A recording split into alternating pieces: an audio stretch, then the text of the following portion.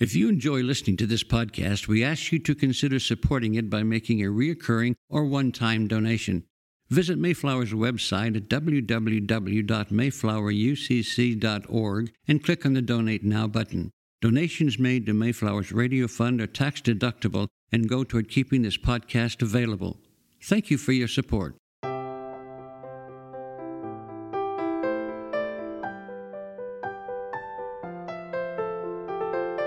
The sermon you are about to hear was preached at Mayflower Congregational UCC Church of Oklahoma City by the Reverend Lori Walke, Associate Minister at one of America's premier liberal Protestant pulpits.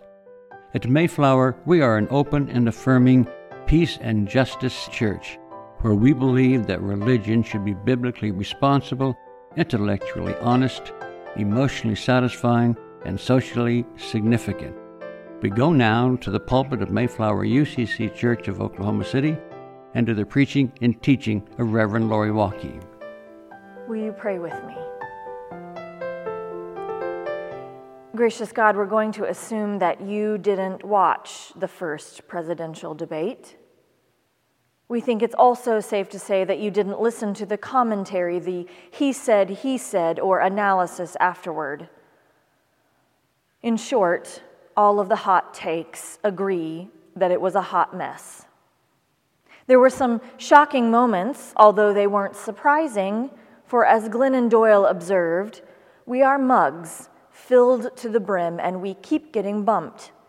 If we are filled with coffee, coffee will spill out. If we are filled with tea, tea will spill out. Getting bumped is inevitable. If we want to change what spills out of us, we have to work to change what's inside of us. Or as Jesus said, out of the overflow of the heart, the mouth speaks. So it is that we either denounce white supremacy or we don't. So it is that we either shame people for addiction or we don't. So it is that we either ridicule disabilities or we don't. So it is that we either deny rights, health care, and compassion to others, or we don't. We could go on, but you really don't need the lesson. We do. Because our children are listening. Our undocumented neighbors are listening. Our gay middle schooler is listening. The single mom is listening. The uncle not yet in recovery is listening. Out of the overflow of the heart, the mouth speaks. What will they hear out of the overflow of our hearts, Holy One? Perhaps you are wondering that too. Let us not make anyone wait for kindness, wait for mercy, wait for love too long. Amen. The annual meeting of the Kansas-Oklahoma Conference of the United Church of Christ was held online over the course of this last week. And this morning, along with most other congregations in the Kansas-Oklahoma Conference, we welcome guest preacher and my fellow UCC Next Generation Leadership Initiative colleague, Reverend Julian DeChanzier. As a national speaker, advocate, and MC, Reverend DeChanzier has appeared on ABC, Fox, NPR, and Dr. Maya Angelou's Oprah and Friends radio program. He is also an Emmy award-winning musician, featured in the video Strange Fruit, a commemoration of the Billie Holiday song and a meditation on racial violence. The Chicago native and graduate of Morehouse College and the University of Chicago Divinity School is a 2020 Leadership Greater Chicago Fellow and was also recognized by Crain's Chicago Business as one of 40 under 40 leaders in Chicago. You can follow him on all social media at Pure K West.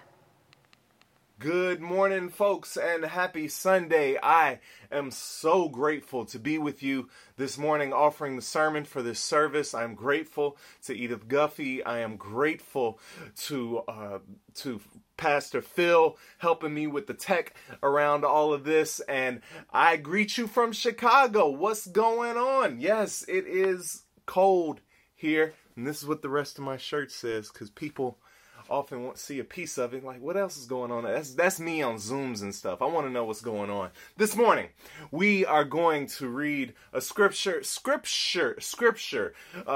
from Psalms, and it is the 78th Psalm, which has been a scripture that you all have been using as the theme for your entire conference there. And so I just want to read a piece of it and then offer some insight and reflections on it from my part of the world, and then we're going to keep this thing moving. Psalm 78, starting at verse 1, a maskil of Asaph. Give ear, O my people, to my teaching. Incline your ears to the words of my mouth. I will open my mouth in a parable. I will utter dark sayings from of old. Things that we have heard and known that our ancestors have told us. We will not hide them from their children. We will tell to the coming generation the glorious deeds of the Lord and his might and the wonders that he has done. The word of God for the people of God. To keep telling the sayings of old when the youth come up and ask where we should go when we once have the truth and we live below it. When we get happy because he caught COVID. When we wish death thinking that'll fix something. When we rather have revenge than build something. When we die and they ask what we live for. We took all we could grab and we gave nothing. I wrote a song to remind them where we came from. I wrote a psalm to remind them who made them. I wrote a poem about Tulsa, about Egypt. A maskil to remind them who saved them. A lot of stories that we hide from our children. And then wonder why history replays itself. A lot of hell that we visit upon our children. How we gonna raise them? How we gonna praise, man? How we gonna... Asaph was a producer.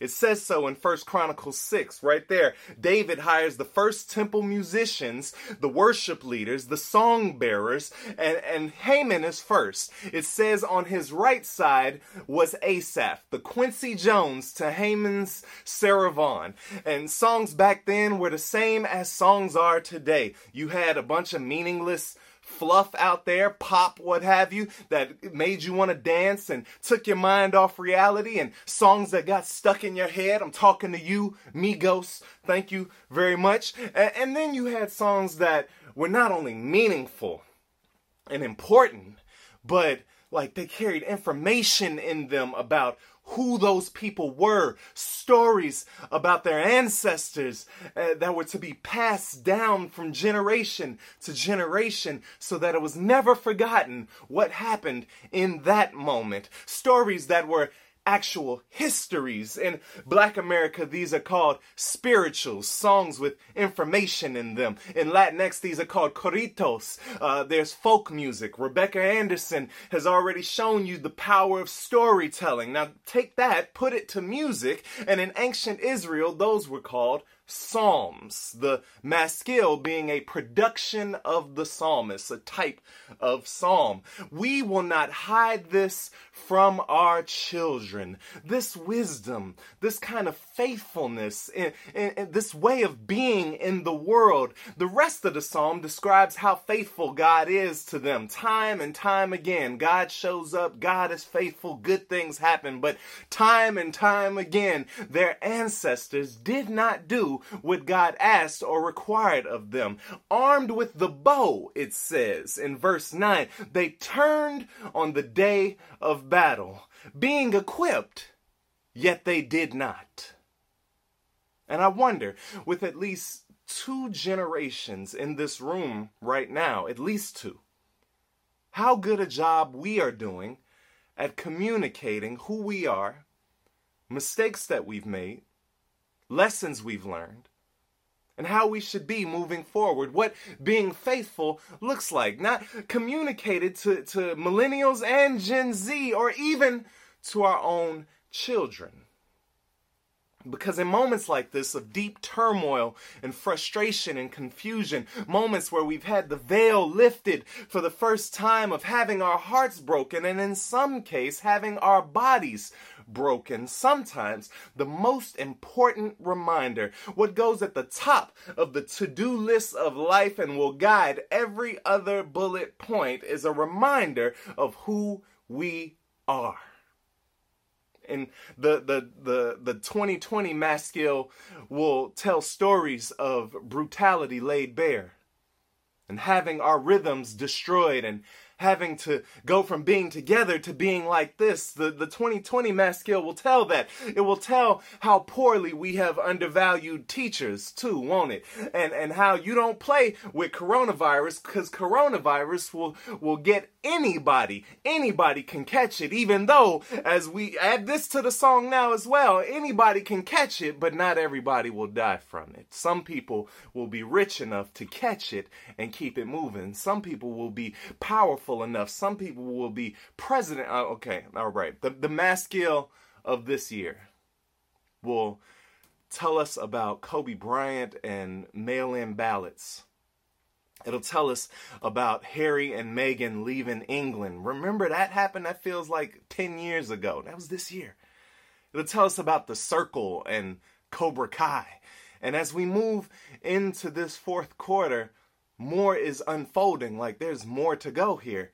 And the question will be, where will you fit in this epic poem of life and death and struggle and loss, and this epic poem of America in 2020? Where will you fit? Where will your community fit?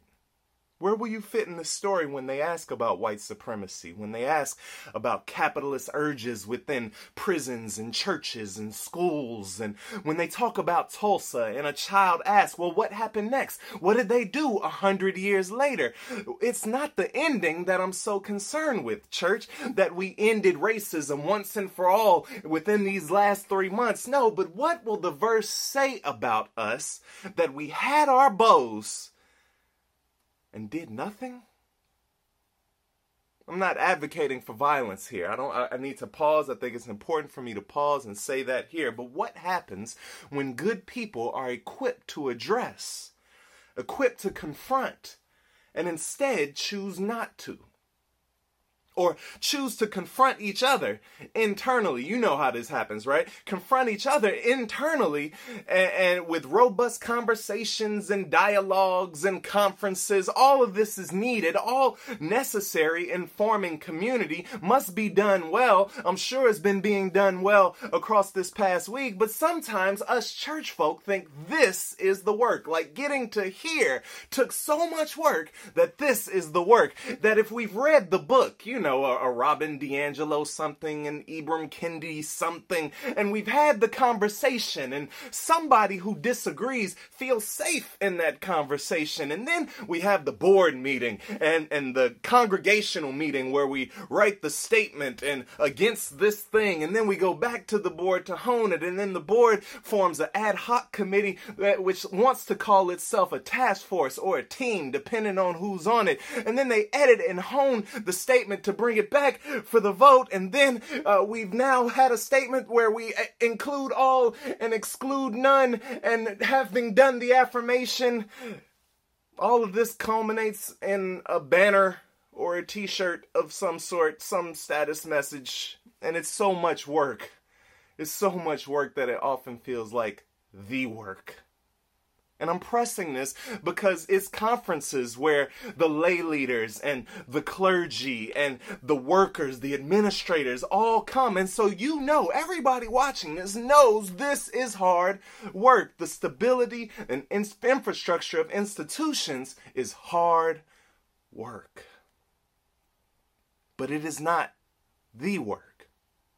We do all of this so that at some point we will turn the collective physical and spiritual force of the church back into the world. We don't do this so that we can understand the problem better or to frame it, just so that we can righteously inform others and chart for others the course of racism. We learn, we discourse, we debate, we vote, we inform others, we conference, so that one day we will disembark upon this maiden voyage that we began 400 years ago. We do it to tear down. We do it to raise hell.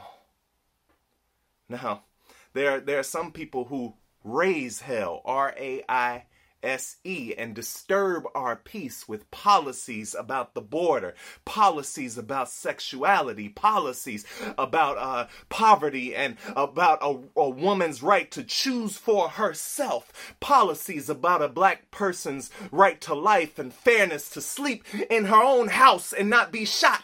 And if she is shot, a right to justice, dead or alive. There are people who disturb these pieces with a piece of their own, a piece that only suits them. And there are people who know that the only way to restore our peace, the peace of God that we pass during church, that the only way to truly pass this peace is to raise, not R-A-I-S-E, but R-A-Z-E, to tear down, to be hell raisers. The same thing you call them little kids who can't shut up, who can't be quiet, who can't be still, who always turning over something. Hell raisers. You must remember that when the disciples asked Jesus, who is first in the kingdom, Jesus placed a child among them, a little hell raiser, and said, unless you become like this one. The earliest churches met in the homes of folks like Priscilla in Acts. The peace was Pax Romana, and they met to disturb it, to worship and to disturb, to form a beloved community of hell raisers, faithful hell raisers. But something happened in our church in America, something that allowed colonialism, something that allowed patriarchy and oppression and racism, slavery, Trail of Tears, Japanese internment, border, not only allowed it, but gave divine permission, offered scriptures in its support. We became onlookers. The same as when in 1964, when Kitty Genovese was stabbed in the streets of New York, and 38 people who were supposed to be her neighbors watched. In 2009, here in Chicago, Darion Albert was beaten to death with a 2x4. Not only did nobody help, somebody filmed it on their cell phone. They were that close. 2010, a British woman, Simone Beck, put as her Facebook status, took pills, be dead soon, bye-bye everyone. Most people said nothing. A few of her friends even got into an argument with themselves, and 12 hours later, she was dead. She had 1,000 friends and no friends. We have thousands of churches. But how many churches are willing to live and, if need be, close doing the gospel of Jesus Christ, who said himself, Matthew 10, I did not come to bring peace, but a sword, to set family against each other. Go read that scripture. A sword to this peace that suits some, but is hell for others. Jesus came to raise hell. We keep worrying about the stability of churches. Yep, I know it came up. And even wonder about the stability of religion in these times. We've spent millions of dollars asking what people think. Millions that could have been spent doing the actual work that we know we're called to do, to end poverty, to feed and clothe the naked, to give water to those who thirst, to protect the stranger, the widow, and the orphan. People will come back to you. People will come back to us when they see what we are doing about the hell around us, the hell that they are personally affected by, and through our silence see our complicity in the violence against them. It is not enough to be one of the good ones. As my Morehouse brother, Dr. King, said, he put it right. All that is necessary for the triumph of evil is for good people to do nothing. To be armed with the bow and the bow of love and the belt of truth. To be equipped with the breastplate of righteousness, the shield of faith, the helmet of salvation, all of that Ephesians 6 talk, right? To have all this as we do, and to be on the battlefield as others are falling around us while lives are being lost, do not put your arrows down. Because the psalm is being written right now.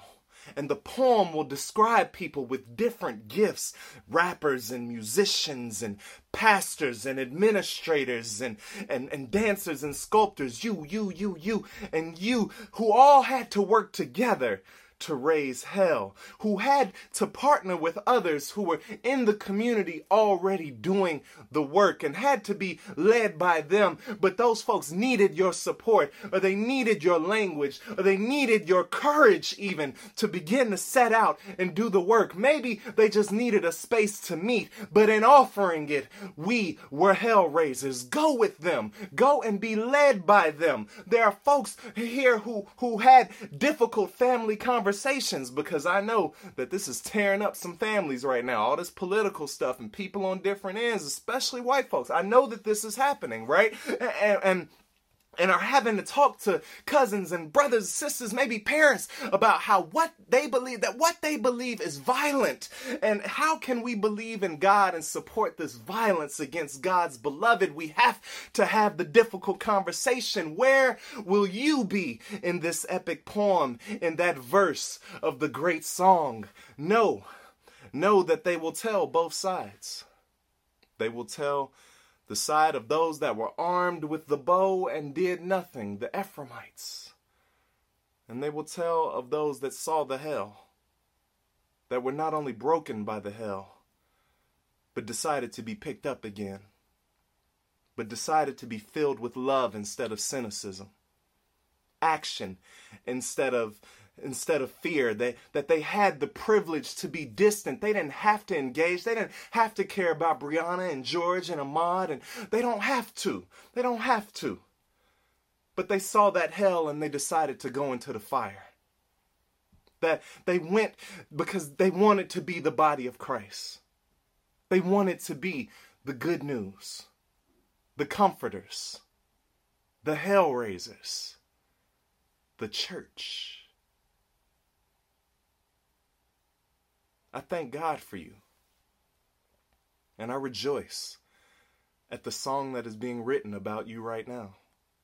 About a people who are in the middle of the country but chose not to be flown over, but chose to be seen and heard as the beloved community of a living and still speaking God. Go and be the church. Go and raise hell.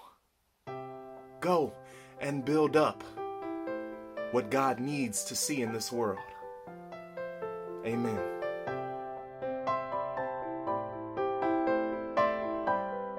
You've been listening to the preaching and teaching of Reverend Lori Walke, Associate Minister at Mayflower Congregational UCC Church of Oklahoma City. More information about the church can be found at mayflowerucc.org or by visiting Mayflower's Facebook page. Worship services are every Sunday at 9 and 11 a.m., with adult education classes at 10 a.m. Mayflower also has a full church school for children of all ages available during the 11 a.m. service. Mayflower is located on Northwest 63rd Street, 1 block west of Portland. Thank you for listening.